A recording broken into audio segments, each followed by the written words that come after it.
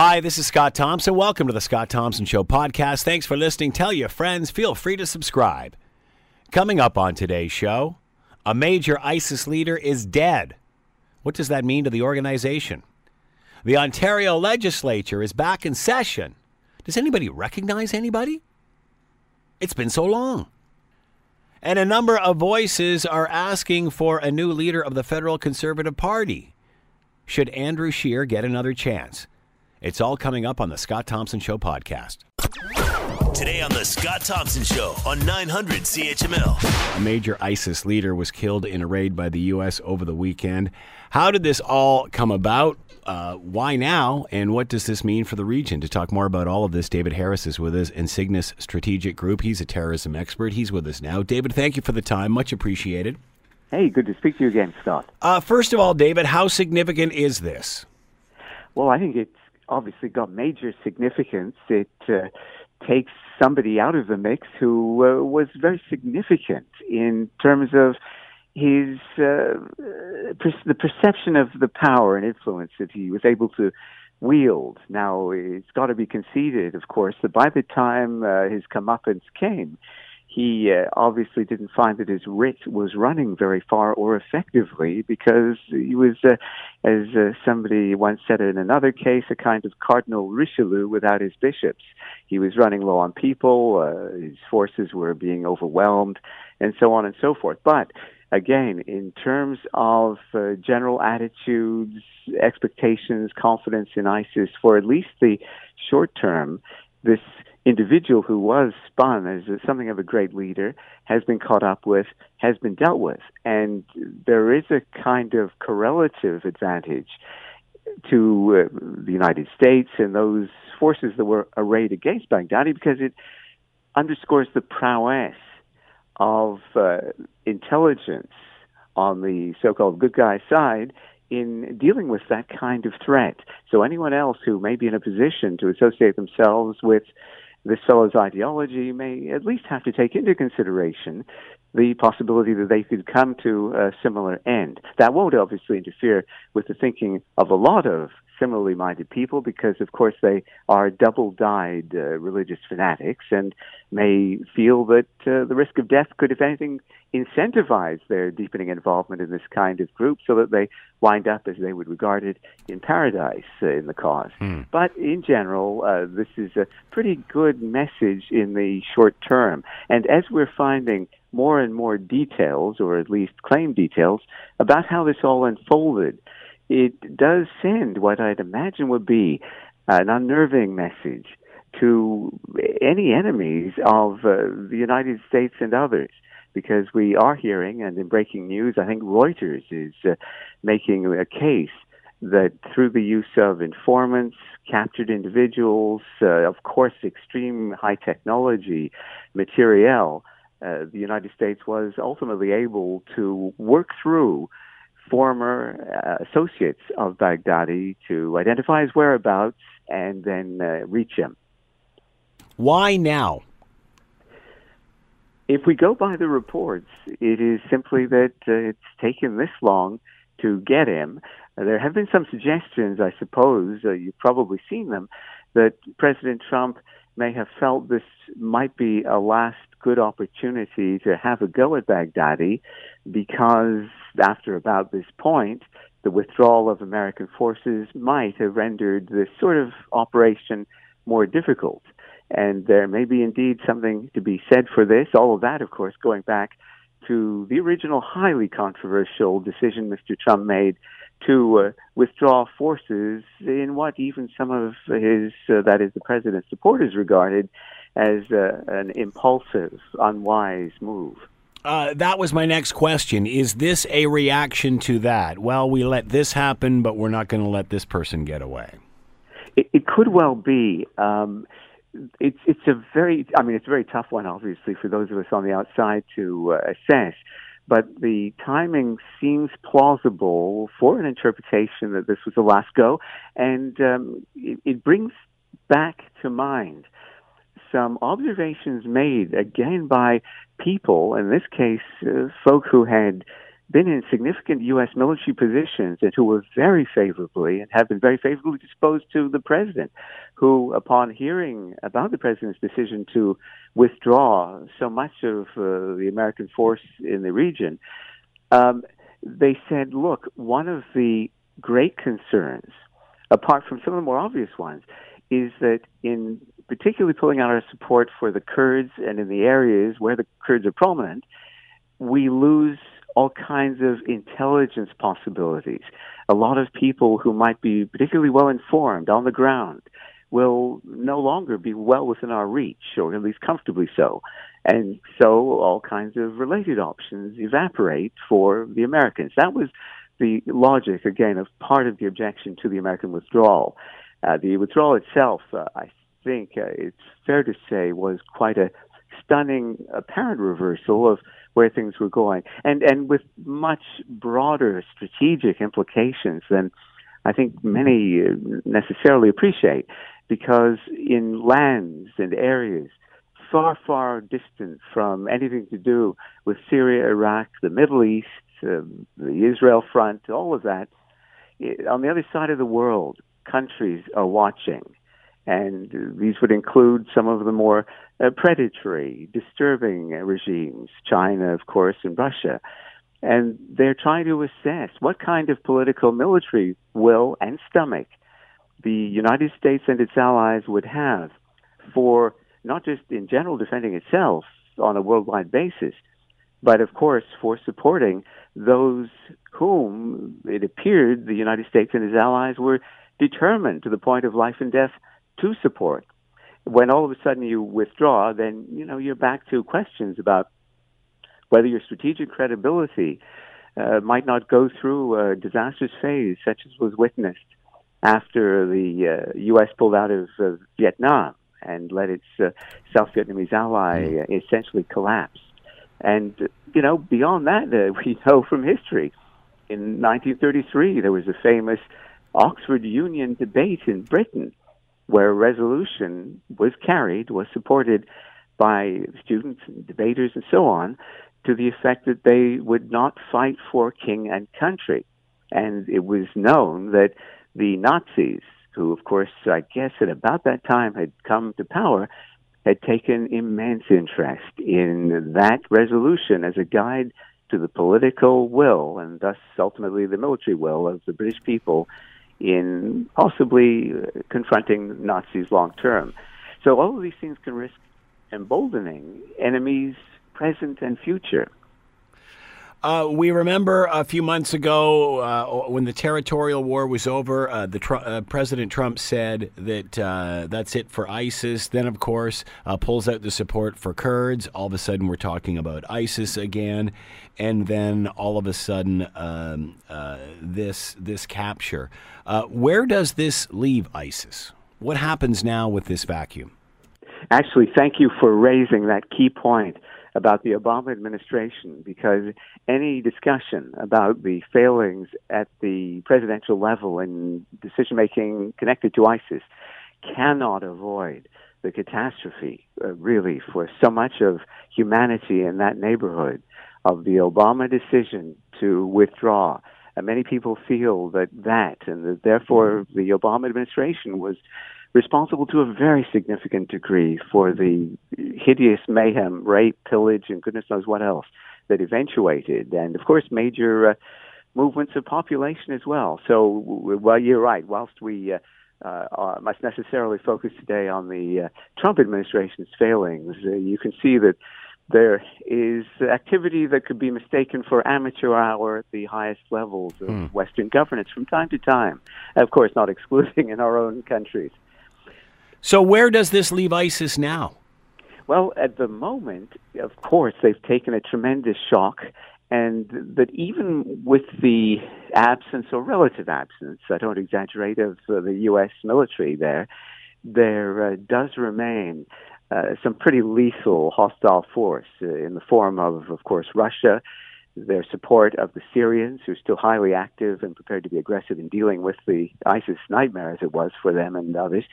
And so it goes. So it would be wrong of me to portray this as a vacuum that's developed.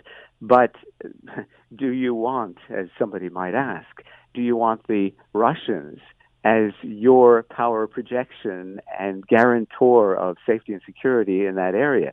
I mean, the fact of the new Russian prominence that's emerged from a day in the 1970s when the Russians had more or less evacuated a good deal of the former areas of influence in the Middle East is a most upsetting thing, and again has been a basis for criticism of Mr. Trump. This is quite something that Putin's achieved. I don't, of course, deny the fact that the Russians had preserved their former Soviet naval facility on, I guess, Syria's west coast. But that was really almost a last stand kind of place up till about now. So things have changed, and that means, because it does involve a strategic superpower, Russia, that they have changed in a strategic way. What does this do for Donald Trump? Obviously, he's claiming this as a massive victory, and quoted as saying some unpresidential things, which I guess we shouldn't be surprised at. Considering what has happened in the last few weeks, how is the world viewing Donald Trump at this point? Well, again, I think it was probably indicative that, notwithstanding the fact that Trump has had, I suppose, a raid against him, a good deal of the so-called intellectual class and media and all the rest, on this particular decision at least, it seems undeniable that it has the qualities of impulse control as an issue, that it was wrong-headed, and not even necessarily there may be many reasonable people with whom I might not necessarily agree, who would have liked to have seen a marked drawdown of American forces. And just incidentally, it's worth mentioning, it's fascinating how we as foreigners to the United States democracy and budget can so blithely talk about the way the Americans should be expending their blood and treasure, right? Often in our name and to assist our security, broadly speaking, as we sit back comfortably. But overall, one of the things that I think struck many was that even if you believed, as the president seems to have believed, that it was not the U.S. place to stay in the region and in the theater of operations, there are ways that you can withdraw. And anything like a withdrawal, or let alone a retreat under fire, is considered one of the most dangerous movements and propositions in military operations, because, of course, you've got a vastly changing situation, often, if you're talking a retreat, very much to your disadvantage. And the enemy, if they're able to organize, consolidate, and move, can overwhelm what might otherwise be your defensive positions on withdrawal. We saw, as far as we can determine, the Kurds fall victim to this because they appear to have had no more warning than the average TV or computer viewer in Minnesota about the president's decision. And so they were left standing with their proverbial pants down.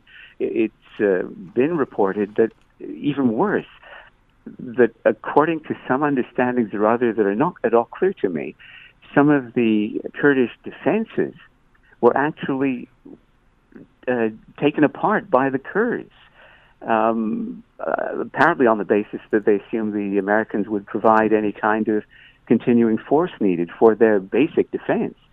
So this assumes a hideous countenance if you start looking at things in that way, and it yet again rebounds on the strategic credibility of the Western allies, and at this point the United States administration in particular. David Harris has been with us in Cygnus Strategic Group. He is a terrorism expert. David, as always, thank you so much for the time. Much appreciated. Hey, thanks, Scott. Take care. You too. You're listening to the Scott Thompson Show podcast on 900 CHML. We were talking about ISIS and the loss of a head leader, al-Baghdadi, killed in the Middle East. Donald Trump, of course, taking that opportunity to wave the flag and say what a great job he has done. This in the wake of pulling support for the Kurds, of course, which many have said has empowered ISIS. So how do we balance all of this? Let's bring in Alex Wilner, Associate Professor, International Relations, Norman Paterson School of International Affairs, Carleton University, and is with us now. Alex, thanks for the time. Much appreciated. Thank you. So my first question is, why is this happening now? Why is the targeting happening now and his death? Correct. I think basically, from what I understand, U.S. intelligence suggested, maybe even up to a month ago, or several weeks anyways, that Baghdadi was in the Idlib province of Syria. And so, when the stars line up, both in intelligence and capability, the U.S. took a shot. And I think this was a daring raid involving several dozen, up to 100 perhaps, personnel from the United States, and ultimately led to his death. I mean, had those stars lined up weeks ago, and then we would have seen the raid then, right? So it's just, I think the timing is not necessarily auspicious, but it was certainly the time for this to happen. So how significant is this? What does it mean for ISIS? I think it is significant in some ways. I mean, as your introduction suggested, al-Baghdadi was not just the voice of ISIS. He was the operational and inspirational leader of the organization. He had been in power before ISIS was an organization. He was in power of al-Qaeda in Iraq starting in 2010, and so he had a number of important positions of power within the structures of al-Qaeda, and of course he then went on to self-declare the caliphate and attract upwards of 40,000 foreigners to come and join him in his battle in the region, and he went on to inspire several dozen other terrorist attacks across the world. So this is significant in the sense that he needed to be either captured or killed from a military standpoint. But ISIS, just like al-Qaeda before it, can thrive with his loss as well. So there's, the battle's not done, all to say. Of course, just a while back, Donald Trump pulls support from the Kurds. Immediately, Turkey goes in and the military action starts. And now this situation, many were saying that as soon as the U.S. Withdrew, that, of course, prisons that were holding ISIS members were then opened up and such, and that ISIS could then start running rampant. How does this balance with all of that?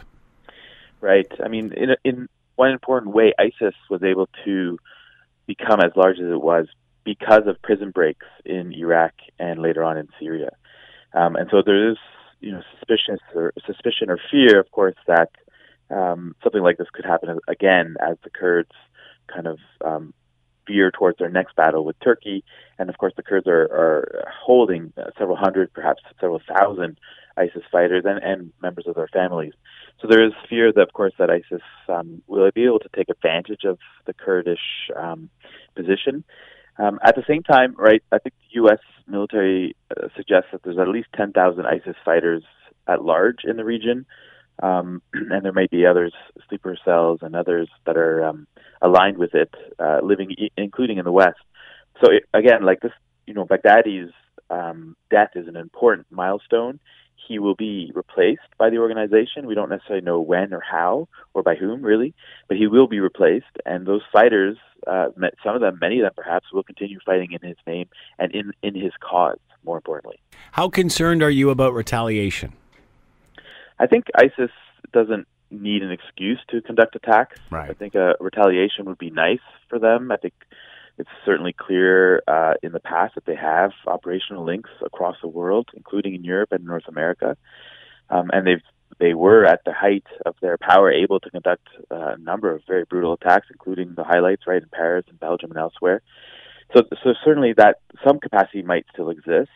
There's also the risk, of course, that members that individuals who were galvanized or were motivated by al-Baghdadi and by ISIS, but were never really recruited by them, might see this as an opportunity to lash out. So those kind of lone actor attempts and lone actor attacks might be possible as well. Of course, the war continues. I mean, the war against Al-Qaeda, the war against Al-Qaeda affiliates, the war against ISIS and its affiliates. This will go on certainly for a number of years, perhaps even decades. Obviously, with this sort of military maneuver, it takes a great deal of intelligence. You were talking about the sheer numbers it would take to pull this sort of thing off. With the United States pulling out of the area, is this the last chance to gain such valuable intelligence?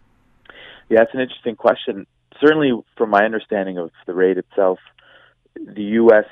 Role in Syria allowed it to cultivate those intelligence relationships that it needed to get the information that ultimately led to Baghdadi's death. And so, being in a position to create those relationships and then develop them is an important one.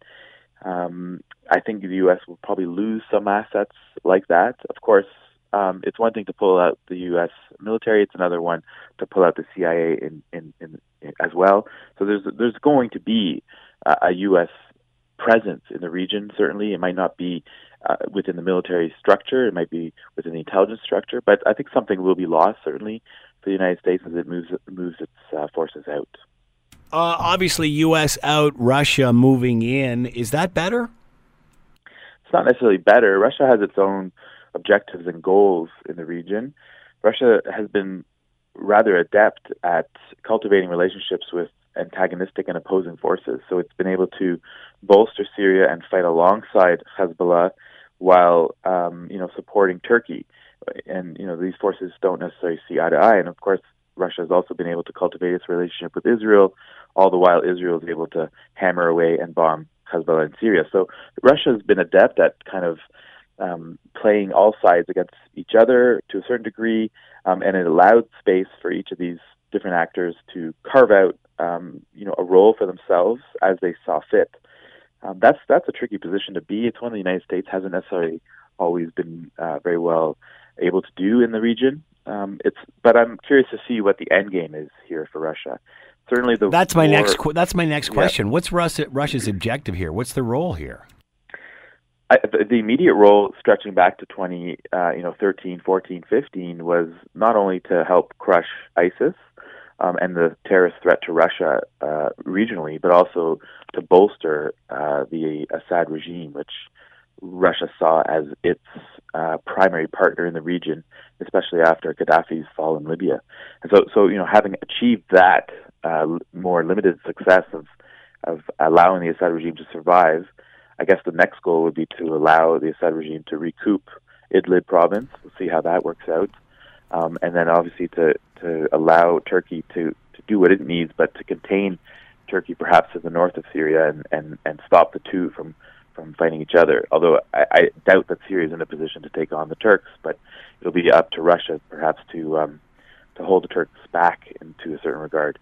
So, there are lots of end games. Some of them are regional, some of them are more nationally based for Russia, but certainly there's a lot in play. Obviously, Donald Trump, the president, was criticized for pulling out American troops. Does this capture make it all better? Is this a win for him? It doesn't make it all better. It's certainly a win for him. We should expect to hear him gloat about this, right into the elections, the U.S. presidential elections. This is going to be his shining moment. It's his Bin Laden moment, right? So, I think he even alluded to it was bigger than Bin Laden. Is that the case? Right. I mean, this is showmanship, right? I mean, Bin Laden was the cause of the most awful terrorist attack in the United States, with thousands of deaths.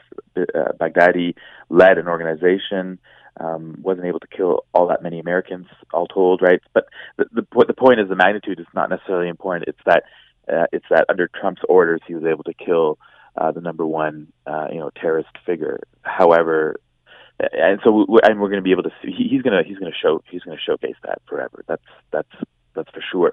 In terms of does this make it better with the Kurds? I don't think so. Certainly the Kurds would be happy today that Baghdadi is dead. He was the cause of great misery and death in the region for many years.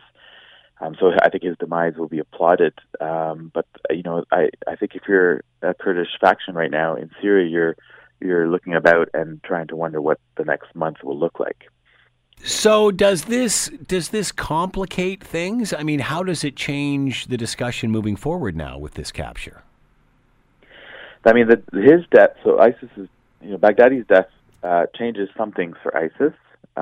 They'll obviously have to replace him. At least, identify a successor.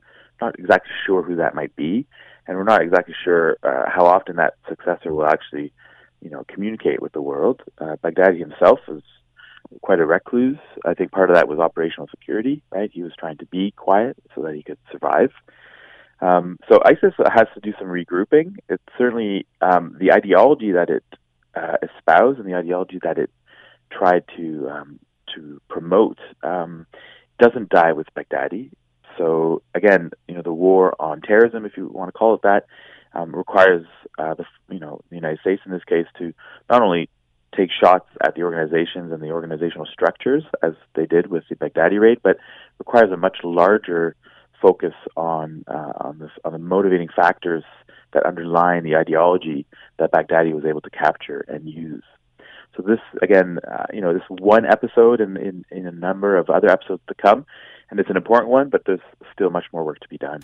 Many have said that America has lost credibility on the world stage with what has happened over the last several weeks and such. Does this add to? Does this bolster that?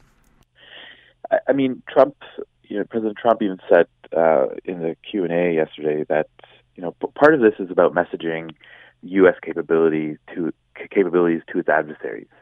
I think there's some messaging communication that went along with the Bin Laden raid as well in 2011.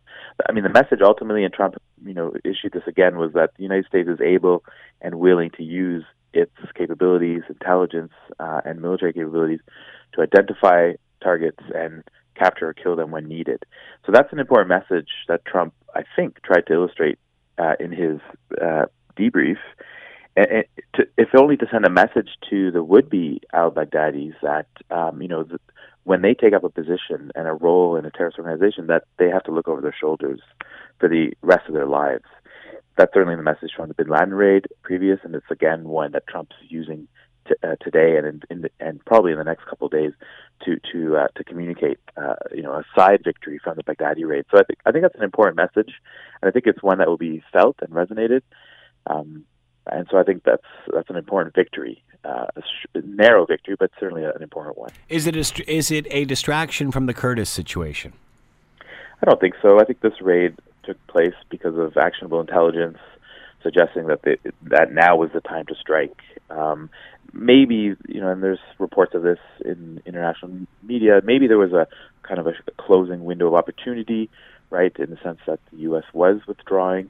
But they have personnel in the region more broadly that might have been able to carry this out from another place had the raid occurred, say, in 3 months from now.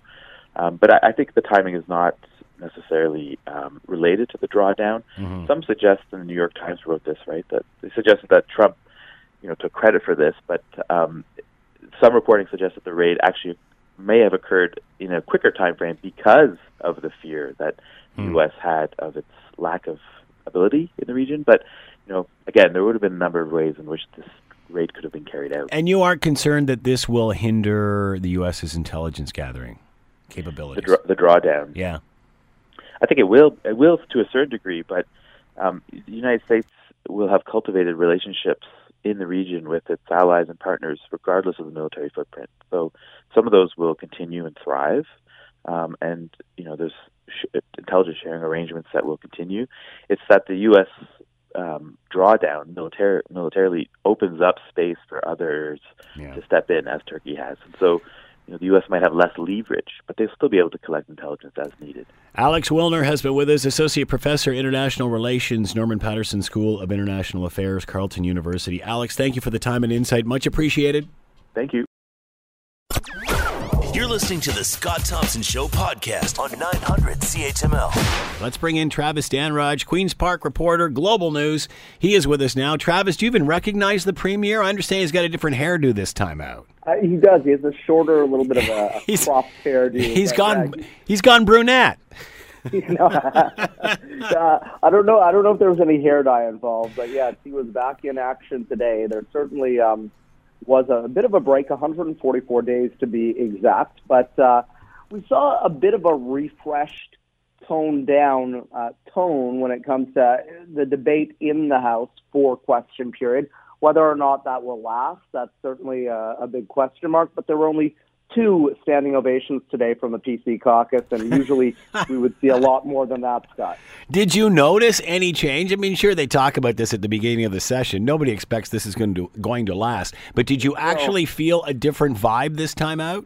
Yeah, I mean, listen, is it a superficial conversation or not? Is it going to last like a week or 2? We'll see. But certainly there has been directive from the House Leader, Paul Calandra, to MPPs within the PC caucus. So let's just turn the dial down a little bit here. Let's take the temperature down when it comes to at least the first couple of days. Will that lead to more substantive debate? Hopefully. But I talked to Andrea Horwath, the opposition leader, about that, and she said that doesn't change what the policies this government are putting through are. If there's a nicer, more collegial tone, that's great, but it's the policy when it comes down to it. And you have to remember as well, there has been not only a change in tone, but a change in who's handling what. There's that huge cabinet shuffle right before we went on break, and there was that small little cabinet shuffle on Election Day, about a week ago or so. So we'll see how things go in this second go at it. Do politicians realize, I guess my question here, Travis, is why are they doing this now? At the end of the day, do they realize that people are a little annoyed, a lot annoyed at this and a little cynical about the whole process? Well, I think that, there was the assessment early on that they could just come in and they could, put in their efficiencies / cuts, depending on who you talk to. And they were elected on a mandate to find efficiencies on austerity measures, and that they could just move ahead with that. They realized very quickly on that there are certain groups that weren't going to take kindly to that. We saw, that huge protest with parents with children with autism, a number of those protests. Even today on the grounds, when MPPs were arriving here at Queen's Park in downtown Toronto, there were protesters talking about education, autism file, etc. So I think that they have realized now with a fresh pair of eyes and some new people in senior roles behind the scenes, that, maybe the tactics that they took initially didn't work, and maybe they do have to take a softer tone, not only within question period, but when it does come to policies. And we've seen, walkbacks on a number of fronts. But again, the Premier was elected on cutting costs and saving money, so he has to do that, and that's not going to make everyone happy. Is there any chatter today about the federal election results and any role Doug Ford may or have or had not have had in that election? How much of that influences what we're seeing today? So, well, it's interesting because, when you look at the map around the GTA, most of the ridings that Doug Ford won in were solid red, Liberal red in the federal election. There wasn't a lot of flipping going on in terms of, these federal ridings. Did Doug Ford, the Ford factor that we've talked about before, play into that? Well, I'll leave that to the pundits to decide. But the federal election did come up in question period today, and it was a PC member, I think it was Stan Cho, who asked the Premier about it. And he said, listen, I called Justin Trudeau last week. I said that I want to put politics behind, and I've never seen the country this divided, and we need to unite the country, and I'm going to be part of that movement. Now, take all of that and then consider that this government is still fighting the federal government on the carbon tax, something that the Premier back in August said that he was not going to do because he was going to allow, the voters to speak. And if, democracy decided that they wanted Justin Trudeau again, he's going to drop that battle. They are still continuing on with this battle, which is costing a lot of money. I asked Greg Rickford, the energy minister, today about the sticker campaign. The stickers that fight the carbon tax. The gas pump. The gas stations, exactly. I said, is that continuing? He said, yeah, absolutely. So, I mean, they're kind of speaking out of both sides of their mouth. Whether or not the Premier and the Prime Minister are able to bury the hatchet, again, we'll see. Major issues heading into this session. Yeah, absolutely. Okay, so we've got the education talks, which we talked a little bit about. These negotiations ongoing right now, and there's no love lost between the OSSTF, which is the High School Teachers Union, EPFO, which is the Elementary Teachers Union, and Minister Stephen Lecce.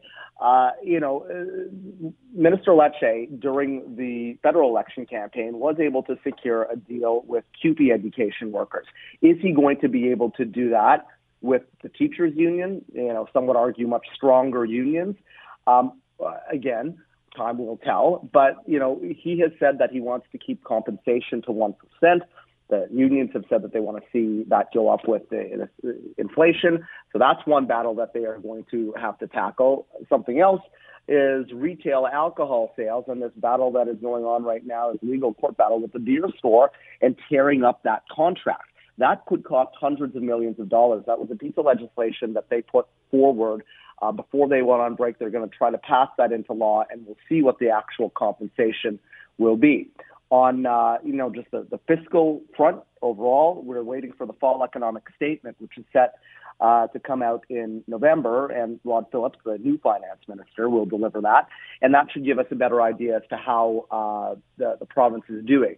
And, today we saw news that Moody's, the international agency that gives, countries and provinces and states credit ratings, downgraded Ontario's rating. So we'll see how things go in the fiscal update, but that's another one for folks, in the Toronto area. There's, some changes to Ontario Place, which is a big piece of real estate here. We'll see what the proposals are to change that piece of property. Those are just a few of many things they've got on the agenda.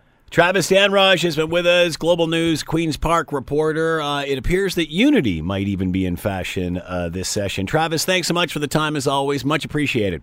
Anytime, Scott. Thank you. You're listening to the Scott Thompson Show podcast on 900 CHML. Growing number of voices say that Andrew Scheer should not stay on as Conservative leader.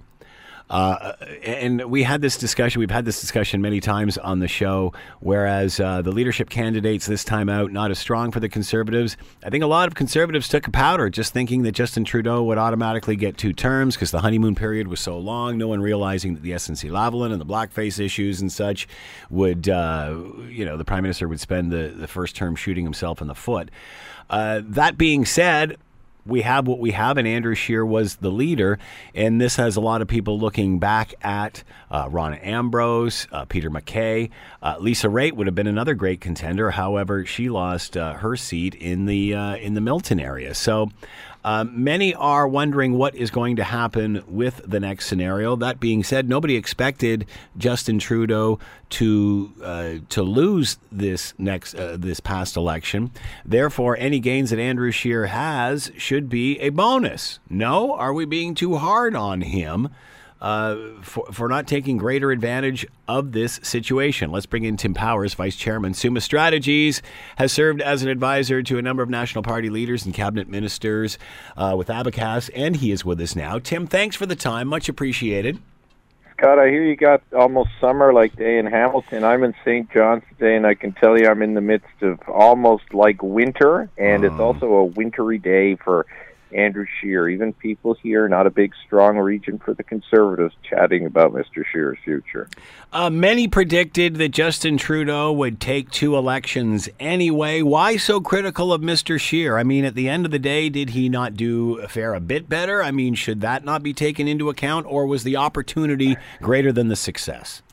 I think that the answer to your question is the latter part of it, that the opportunity many Conservatives perceive to take down Mr. Trudeau because he was so wounded, not just by SNC, but historic incidents like blackface and just what seemed to be a discombobulated campaign for re-election to start with, had left him in a place where Conservatives thought Andrew Scheer should have won that campaign. That kind of disregarded.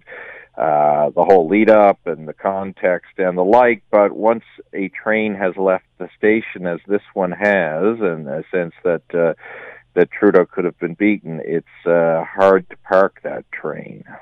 Is this on Andrew Scheer or the Conservative Party? All of the above.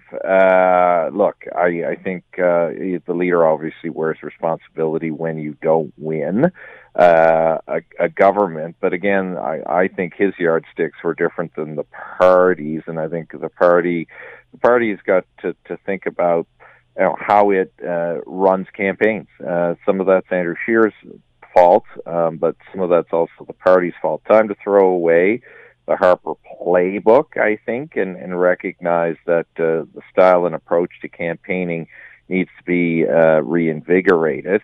Mr. Scheer does have to answer for not having really compelling personal answers when it came to how he would manage his own views on same-sex marriage. Are you surprised about that? Because it's as if he thought he wasn't going to get asked. Or that everybody would just... I just think I think he thought he could get away with describing it as you may have 10 years ago, awkwardly and personally. But I think now we live in a bit of a confessional age, Scott, and we expect our politicians, and maybe this is part of the impact of Trudeau, to be able to tell us how they came to the position that they have now found themselves. Because in Mr. Scheer, don't forget, there was a tape that had come out of him talking about his opposition to same-sex marriage, about a tail and a dog, and you remember all of that. And then he seemed rather uncomfortable when he began to respond to it, and people just weren't overly convinced that he was actually, in fact, not going to mess around with it. And, part of that is him, but part of that is a culture where, there are still some elements in the Conservative Party that they do recognize the law and aren't likely to change it. They do like to have this conversation about it. It's time to move past all of it. Are you surprised that Andrew Scheer didn't have a ready answer for this question? I remember having him on the show and asking him about walking in the Pride Parade or not walking in the Pride Parades, and he said that it went off with the standard stock answer about how they will respect everybody and all their rights and blah, blah, blah, blah, blah. But again, it still never really addressed the question. Why did he just not use this to express his religious freedom here? Why did he not play the religious card more here, in the sense that, I'm a religious man. Yeah, you have a right to have a different perspective. And I've got a different perspective here, because if it was any other religion, we'd probably respect that. So why would he just not come forth with that? Well, he clearly was uncomfortable expressing it in any manner, as you witnessed and as other reporters witnessed when they asked him the same question. So the answer to that question is, I don't know. And I think, again, that half in, half out kind of answer that he gave frustrated a lot of people. Here's what he said on the show when we asked him about the Pride Parade. Does that mean you'll appear in a Pride Parade? Look, there's a lot of different ways to support equality rights in Canada, and I myself have a motion in the House of Commons to ensure that the government does more to help people who are being discriminated against because of their sexual orientation. That's the way that's one of the ways I'm choosing to show my support. We've got lots of members of our caucus who do march. I'm proud to live in a country where people have that right to express themselves and to where we have that freedom of speech. I will work tirelessly to protect those rights, those equality rights for all Canadians. He never once there mentioned the word religion. Why not? Again, because I think he thought if that were brought to the fore, then he will be accused of being an active social conservative. And I think in the end, he didn't put to rest the fact that he has social conservative views, and people weren't necessarily convinced they wouldn't creep into his decision-making process, though he said that would not be the case. And the Liberals used that to their credit to cause and sow concern about Mr. Scheer's positions. Will he ever resonate in Ontario with a view like this? Does he have to change this? Oh, of course, Scott. All about Ontario. What about us here in Newfoundland, man? That was my next question. Oh, Scott. No, see, you would have been a good political leader. You're pandering. It's perfect. Will he resonate in Ontario? It's going to be tough unless he's able to manage a conversation over the next number of months that shows that he's learned from the election, shows that he's more comfortable talking about these issues. Look, I never think you can pronounce on a politician being dead or his or her political career are over. We've seen too many examples of politicians having 9 lives. So it's all how Mr. Scheer handles the next number of months, how he handles the criticism, and does he have a big open dialogue about all of this? I think if he did, there may be more benefits than risk to it, and he's got to take some risks. So have an open dialogue about what you're going to do and why you think you should stay. You know, he could turn this around to his advantage if he did just that, could he not? Yeah, and arguably, what does he have to lose? There have been it's been a week since the election has taken place. Every day there has been a columnist or story that is suggesting he's at fault, he needs to go. Why doesn't he get more aggressively in front of this, announce and he has said he's doing a review process to his credit, but talk more about it and talk about what he's trying to achieve in that exercise. It worked for Justin Trudeau when he took over the Liberals and tried to break down some of the old historical factions in there, and it helped build some trust for people with Trudeau and a Liberal Party that had been vilified for a decade. So what happens next? This goes before a leadership review. Then what happens? Well, it being a Conservative Party, it'd be like when you and I used to talk on SNC Live, and I suspect every week somebody will come forward and say Andrew Scheer needs to go. In terms of formality, if Mr. Scheer stays on between now and the Conservative convention, so the Conservatives have a convention in 2020, so if he stays on, as I say, between now and then, and there's no sense that he's going to leave yet, then we'll hear stories about it all week, and then it will every week, and then it will culminate to a certain degree in I think it's April 16th to 18th, 2020, just down the road from you in Toronto. There will be a vote, as is mandated after Conservatives lose an election in their platform on the state of the leadership. If he gets 50+1, he gets to stay, though arguably there's that old Joe Clark number, you need at least 70% support. So Mr. Scheer, if he's intent on staying, is going to be aggressively working to court support between now and April 2020. Will a new leader change the fortune of the Conservative Party, or do they need a complete revamp from ideology all the way down?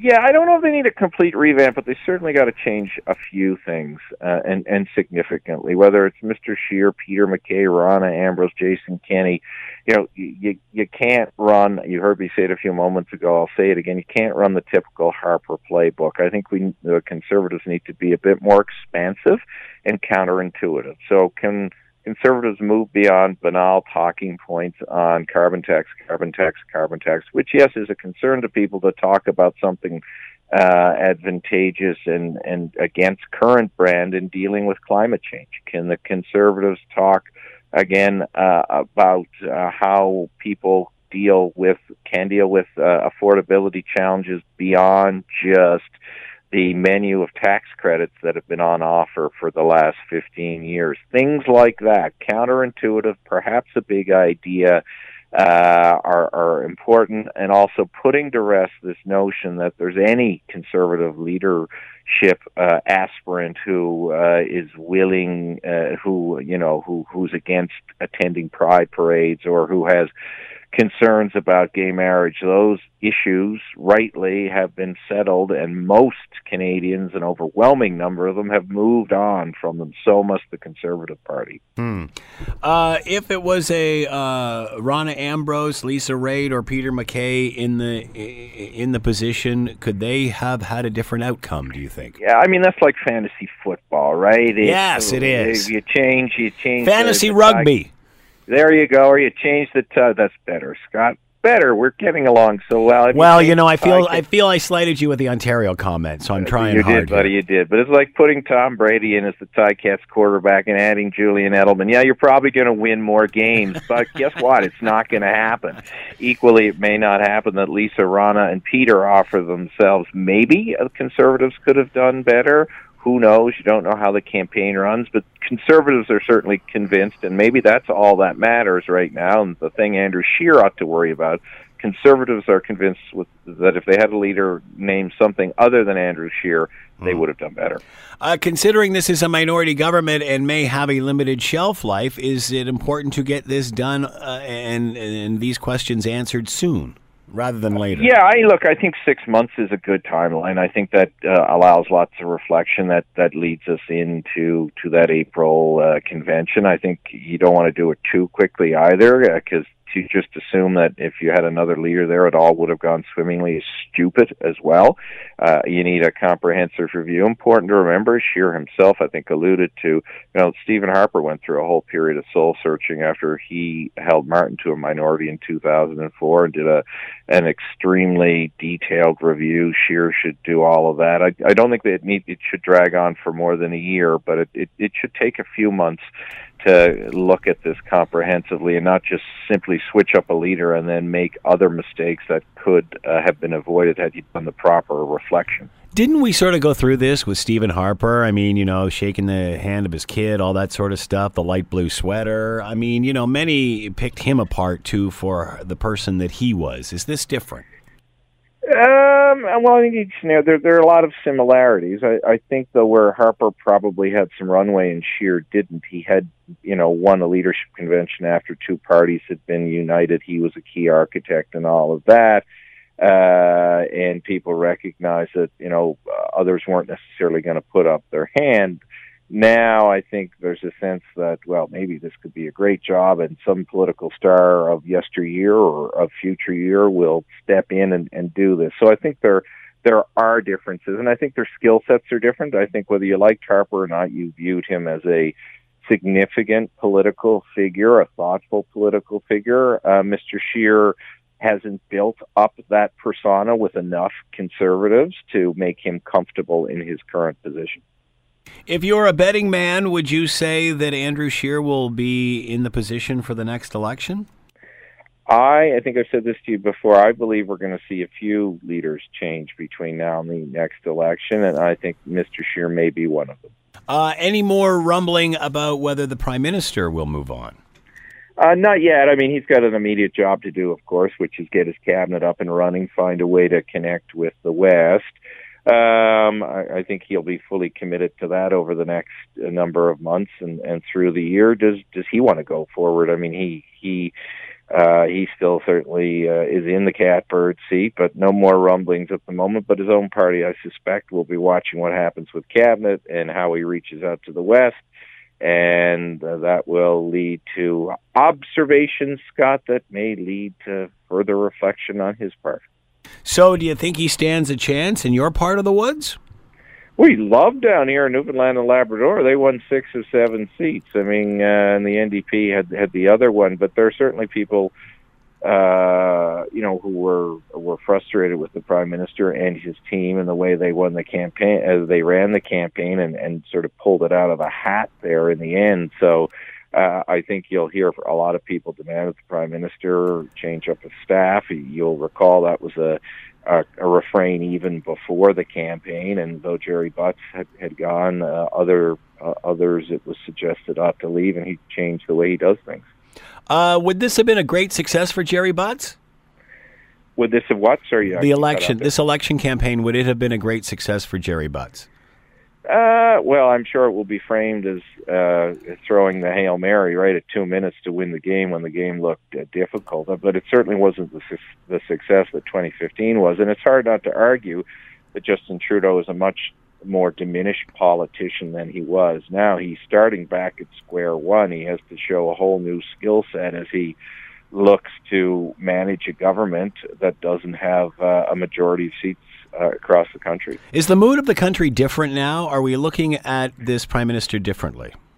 Yeah, look, I as I said 3 times, just to get my Newfoundland Labrador plug-in almost as much as I do rugby. Yeah, the mood is different. I mean, people are concerned. We've seen this spat with people in Newfoundland and Alberta over Western alienation. You know, people in Ontario, particularly Conservatives, feel that their own party doesn't get them, and that Trudeau is not the best person to run the organization. Quebec has an empowered bloc. Where will that lead us? Yeah, I mean, we don't have it as poisonous or venomous as perhaps they do in the U.S. or even the United Kingdom, but there's dissatisfaction in the land, to be sure.